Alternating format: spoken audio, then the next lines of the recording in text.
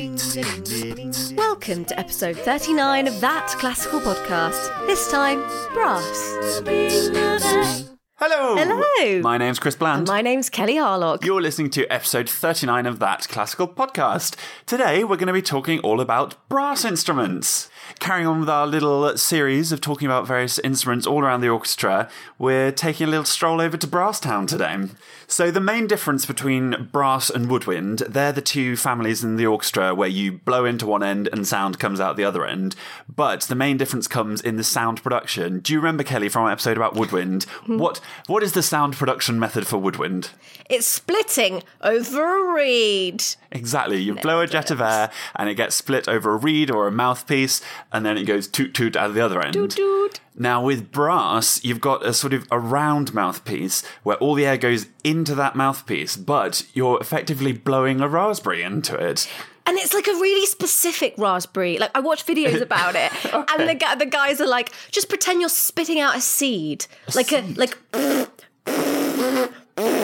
No, it's like really like a dainty one, like, no, I'm screwing That up. doesn't sound but that dainty. Honestly, it's fascinating. I had no idea. It's great.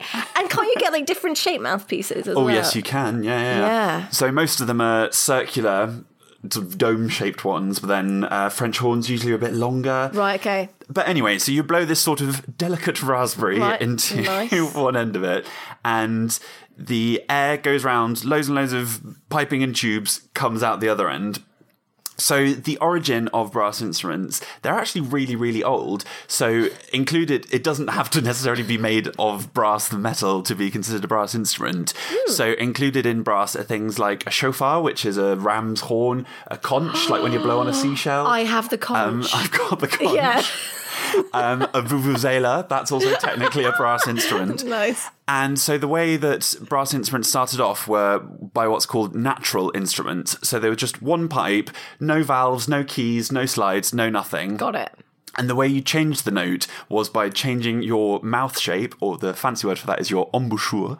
Get out. And that would alter the pitch that's coming out the other end. So these pitches follow something called the harmonic series. And long story short, it means that the notes are very far apart, lower in your range, and the higher you get up into your range, the more notes you have available to you, the more chromatic the notes become. So this was all well and good for a while, but then brass players were like, well, what if I want to play in a different key? Or what if I want more notes available to me? Yeah. So that's when technology came in and introduced two different kinds of ways of changing the shape of the instrument you're playing, basically. Mm-hmm. So the most common one is with valves. So think in your mind's eye, trumpet, tooty bit at one end, noisy bit at the other end. Yeah. Then there's like three buttons in the middle, right?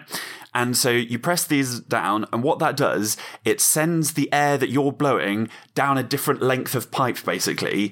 So it means that you're in a different harmonic series. What's a harmonic series? What I just explained, it's where they're further apart at the bottom, closer at the top. Okay. Basically, it's just a way of moving the air around the various pipes and coils of the instrument in a different way. Got it. Slightly differently to woodwind. Okay. So those are valves, and then you've got slided instruments, so like trombones, which do the same thing. They lengthen and shorten the Le instrument. pipes, yeah. Le pipes. Mm-hmm. So your main orchestral brass instruments, we've got trumpet, we've got trombone, we've got horn, we've got tuba. Got it. Within those, there's a million different variants. Not literally a million, that would be absurd. Probably about 7. However, the first one we're going to be talking about today is the youngest member of the family, and also the beefiest, the meatiest, the lowest. Wow. Yeah. That's right, we're going to be talking about the tuba. Just the tonk child of the family, which is a weird image, but yeah. Like those really tiny Russian bodybuilders who are like 8 years old. Have you seen them? Really weird. Sorry, no offence to them. If they're listening. No offence to all those 8-year-old bodybuilders who listen to our podcast. Sorry, the tuba, tell me more. So, the tuba, or the muscular toddler, as we're going to refer to it. That's who he is, to put it kindly, a utility instrument, It's Rude. there, it's in the background usually. By the washing machine. Yeah. It provides the low end to an orchestral sound. It's got oomph, it's got weight, but you rarely hear it playing a tune because it's so low. Okay. I mean, is that fair? Got it. So, as I said, it's one of the lowest instruments in the orchestra. It goes just as low as a double bass or as a contrabassoon. That's pretty much the lowest sound you're going to get. That's pretty low. It's very low. Not bad. So they can come in different lengths, but a tuba, if you sort of unroll it all the way, all the bits that bend back on itself, is usually like at least about 20 foot long. So about twice as long as a trombone when it's fully folded out. Yeah, they're pretty... That's a lot. They're serious bits of kit. They are not easy to carry around. Right, okay. And so the context in which you usually hear a tuba is when... you want, this extra deep end to an orchestral or symphonic sound. They're often used for humorous music, if you think of any... farty music, yes. For any elephants. Bomdy, like that, right? Exactly that. That is right, okay, got it. However... sometimes they are given their moment in the spotlight, their time to shine, and that's exactly what's going to happen in the first piece we're going to talk about today. So, our old buddy Rafe Vaughan-Williams. Aww.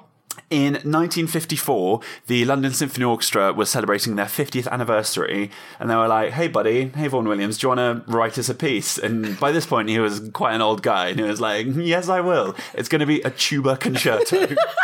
That's the great thing about being old. It's like you just do whatever the hell you want and you don't care. Who's going to say no to Vaughan-Williams at that point in his career? No one. Amazing. So he was aware himself of how jokes it is. Like contemporary accounts, apparently he was like laughing out loud at the first rehearsal that they had with it. He was just like wetting himself. Love that. However, I think it's a great piece. So let's have a listen now to the beautiful melodic concerto possibilities of a tuba.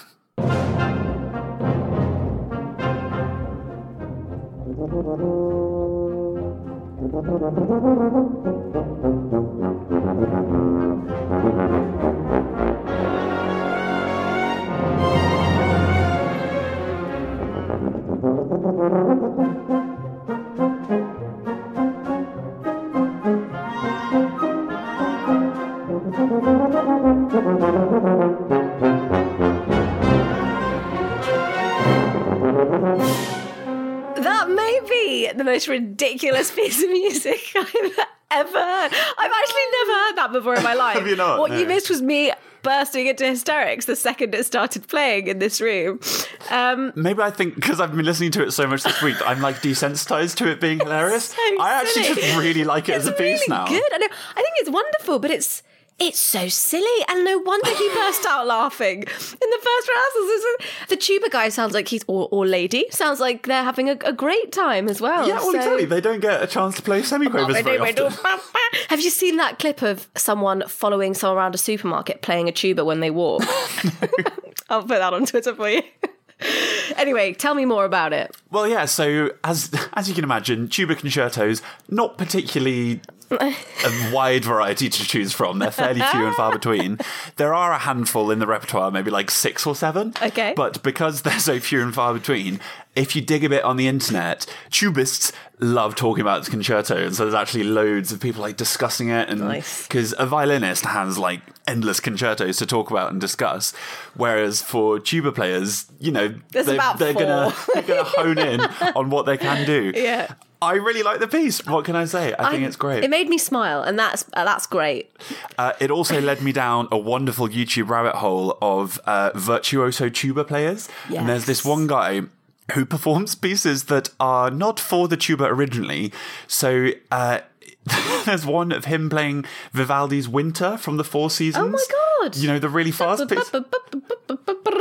Yeah. Yeah, on the tuba, and like solo. Is it really Instead of solo violin, it's solo tuba. Oh my God. I mean, he plays all the notes correctly, but I'm not quite sure it's the same sort of wintry sound that violin does. Anyway, so I think solo tuba in the right context, banging. Absolutely banging. And that's the tuba for you. It can be a solo instrument too, guys. Das klassische Podcast. So next, I'm going to talk about the trumpet. Bring on the trumpet! I'm sorry, does anyone remember this advert from about 10 years ago?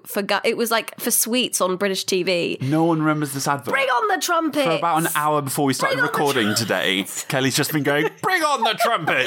And I don't know the reference, and she won't stop doing it. At the very end of the advert, it just goes, ha ha ha, trumpet, which just was my youth. Anyway, the point is, the trumpeter produces sound from buzzing into the mouthpiece, just like Chris said a bit earlier. There are 3 valves on a trumpet, right? So the little buttons. And depending on which one you press, the pitch of the note is altered. But the valves sort of produce an approximation of the note. Ooh. So the trumpeter has got to use his or her mouth or the slides on a trumpet to make all the fine adjustments. There are slides on a trumpet? Right, you've got 2 slides on a trumpet. What? Yeah. And so one, you use your left thumb to slide it, and the other one you use your left ring finger to slide it. I had no idea. Right. So yeah, because some of the notes you have to change, and also you can do a lot with your mouth as well. With your embouchure. And yeah, trumpet players. I read this. I'm not a trumpet player, but from the sounds of it, spend their entire careers focusing on getting their tone perfect, that buzzing, trying to get a really pure sound. Beautiful. So again, like you were saying earlier, depending on how fast you buzz and the speed of the airstream coming out of your lips and the position of your tongue as well, the note changes. And the higher the note, the higher the tongue position in your mouth and vice versa. So if you imagine whistling a low note, then going to a high note. Oh yeah, like...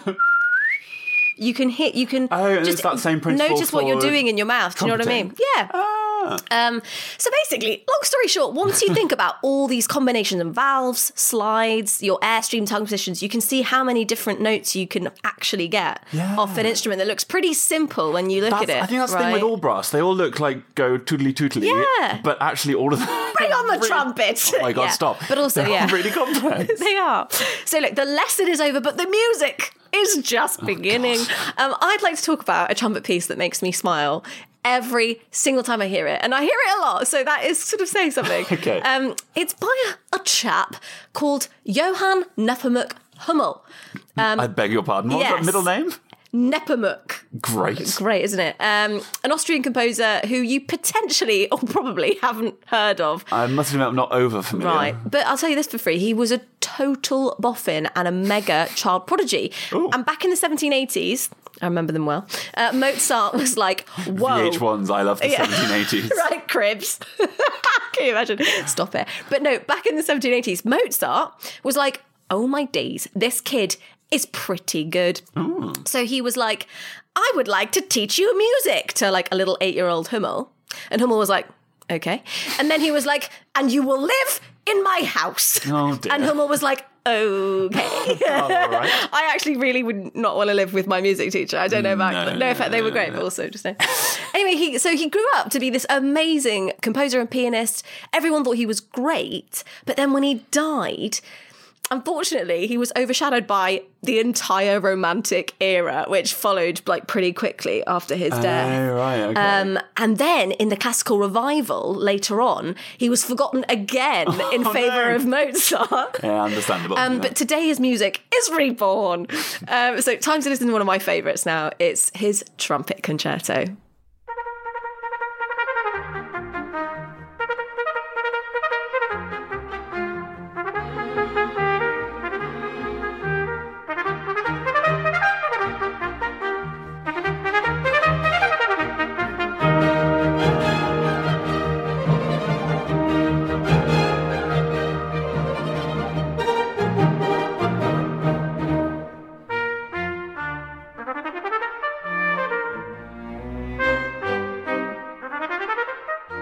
What a bloody jolly piece. Isn't that just so, it's just full of joy. It makes me smile. It's good. I think what that really does is, so the difference between classical and jazz trumpet, I think, is really obvious in pieces like that. So playing the trumpet in that way, it gives this really sort of like clear bell-like tone that, so in jazz you get all the sort of like slightly more dirty, raspy, bluesy noises that a trumpet can make.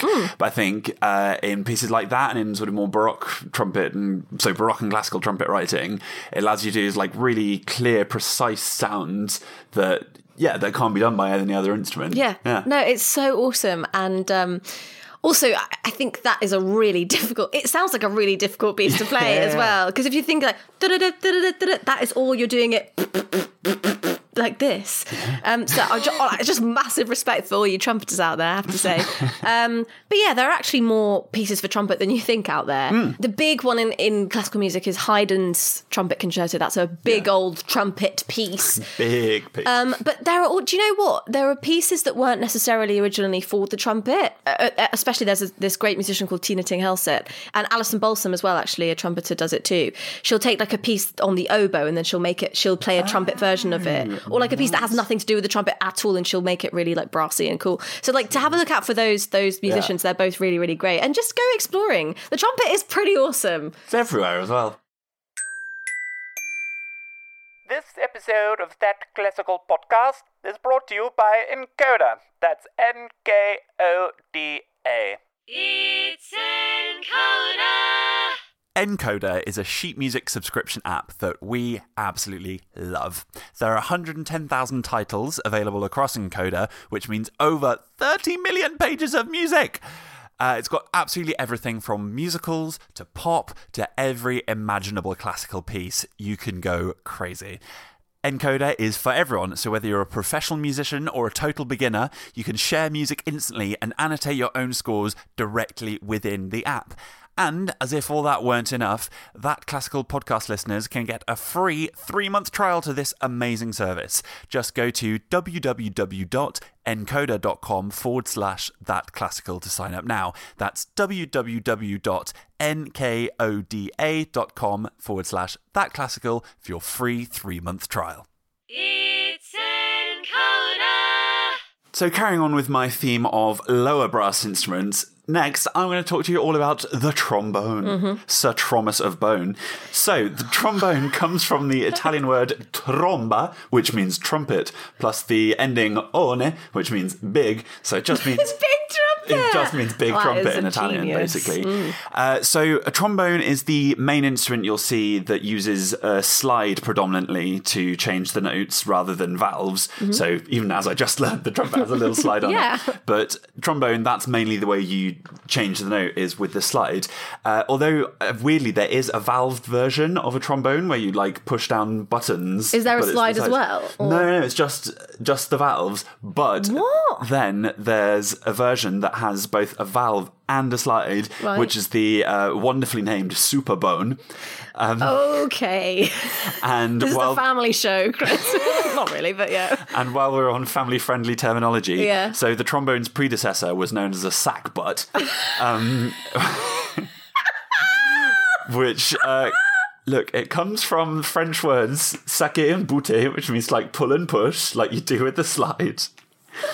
And so your sack butt is more or less the same as a modern trombone, but a modern one's a bit beefier and bigger than a sack butt. Okay.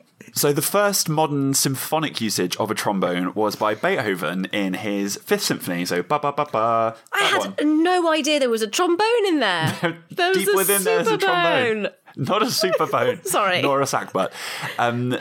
Yeah, no, he was the first one to use it in a sort of modern orchestral sense. So before that, it'd been used by people like Mozart in his light operas and in his sacred music.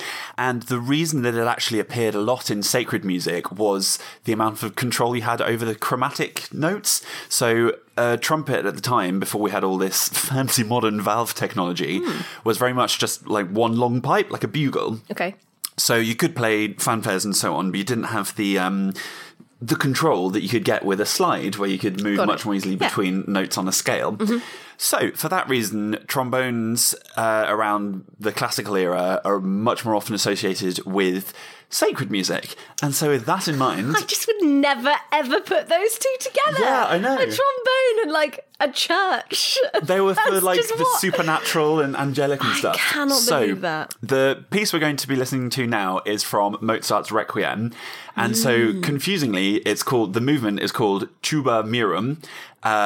It's about a trumpet, because tuba is Latin for trumpet, but it's being played by a trombone. That is confusing.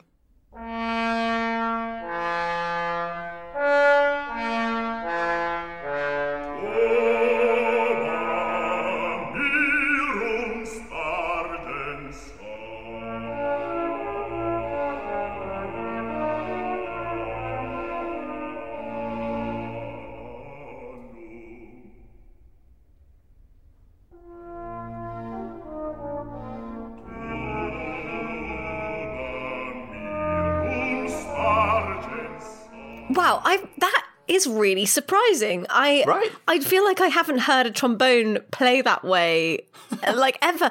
And also, what strikes me is how amazing your muscle memory has to be if you're, like, going to you're basically that's true. finding these notes, like, in the air. Do you know what I mean? Yeah, so a trombone has 7 positions that Yeah. you can put the slide into when you're moving your arm back and forth. And yes, just a lot of practice. So the reason I particularly like that piece is because it shows off, I think, 2 main sides to a trombone. So the beginning there is really strident. It's this forceful arpeggio in that sort of tenor range. And that's what, brass is famously very good at, is the sort of really powerful, forceful playing. But then when it works as the duet with the singer, it's really sort of beautiful legato, smooth passage. Yeah. And that's exactly why it was used so much in religious music like this. Is because it's got that sort of, angelic, otherworldly quality that brass can have, but yet this sort of, really rich, full tone at the same time. I just never in my life have thought that a trombone was angelic. No offense to any tromboners out there, but, I just didn't think that. But consider my mind changed. Consider your mind trombone. So, Sorry, I'm so proud of myself. That's so good.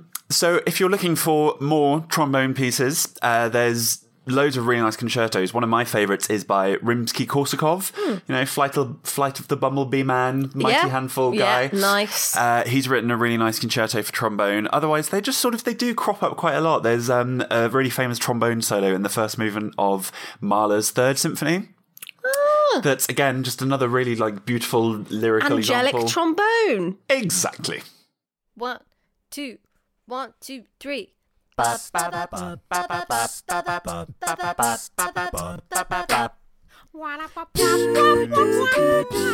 Before we carry on, we just want to say a massive thank you to all of our patrons who are supporting us on Patreon. If you want to join their number, head over to patreon.com/That Classical Podcast. Kelly, what can they get from there? Well, depending on how much you want to give, you can get bloopers, you can get our intro theme songs, you can get a whole bonus episode, and even some merch. Very exclusive. But most importantly, if you do want to support us, you get a big thank you shout out just like this. A big thank you to Jennifer Young, Marta Gludkowska, Charlotte M, Christopher Enfors, Ellie King, Jen Charin, and Jordan Lavender Smith. Thank you! Thanks!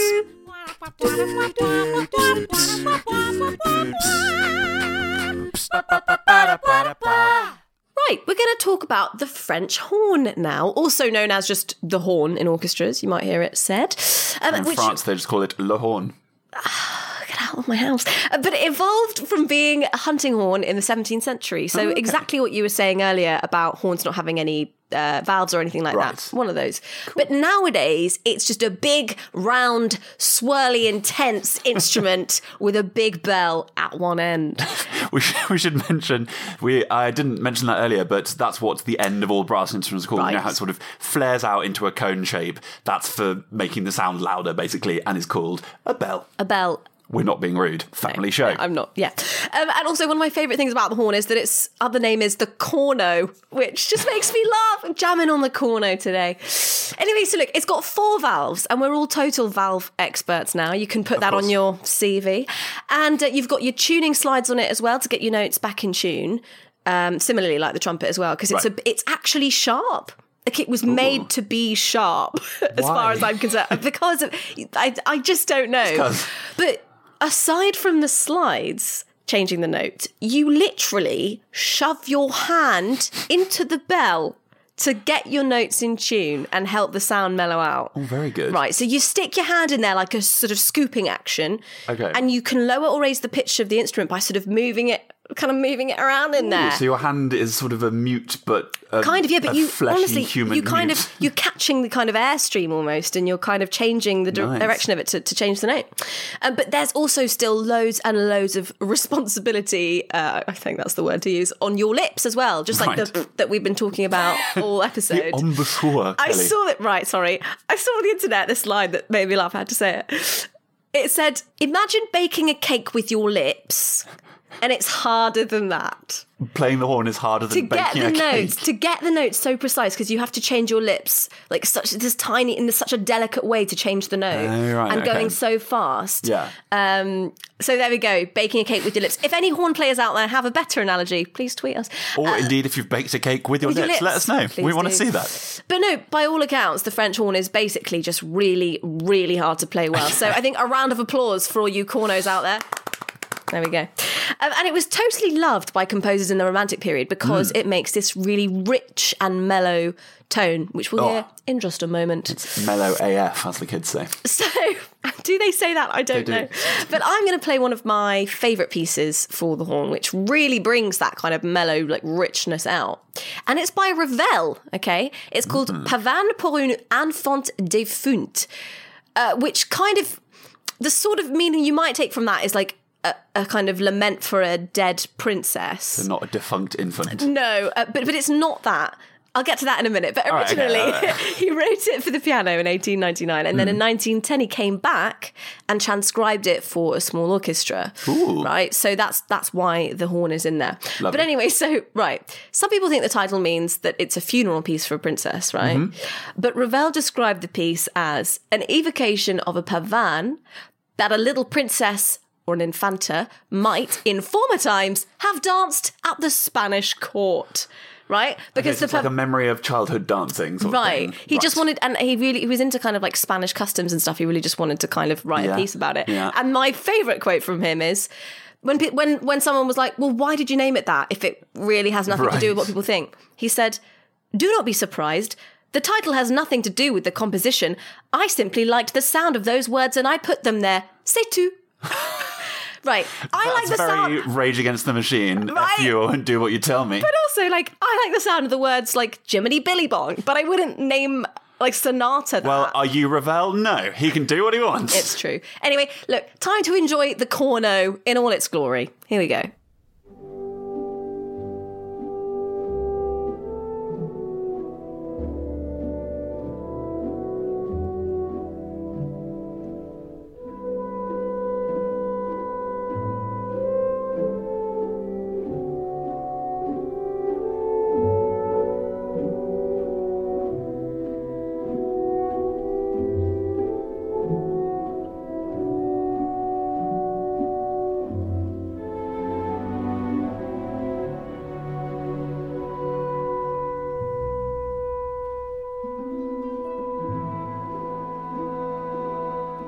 I love a good bit of Ravel, me.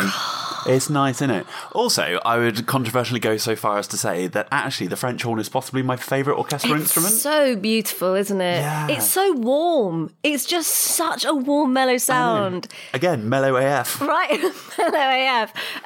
I absolutely love that piece. And what I will say about it is that apparently Ravel originally played it 1,000 times slower than that. Really? And everyone was just like, no, let's get on with it. Yeah, they're Come like, on. no, Maurice, look, it's nice, but like, come on. So what you hear today, like that, is like so much faster than he would have wanted it originally. Okay. Which I find really hilarious. But no, there we go, the French horn.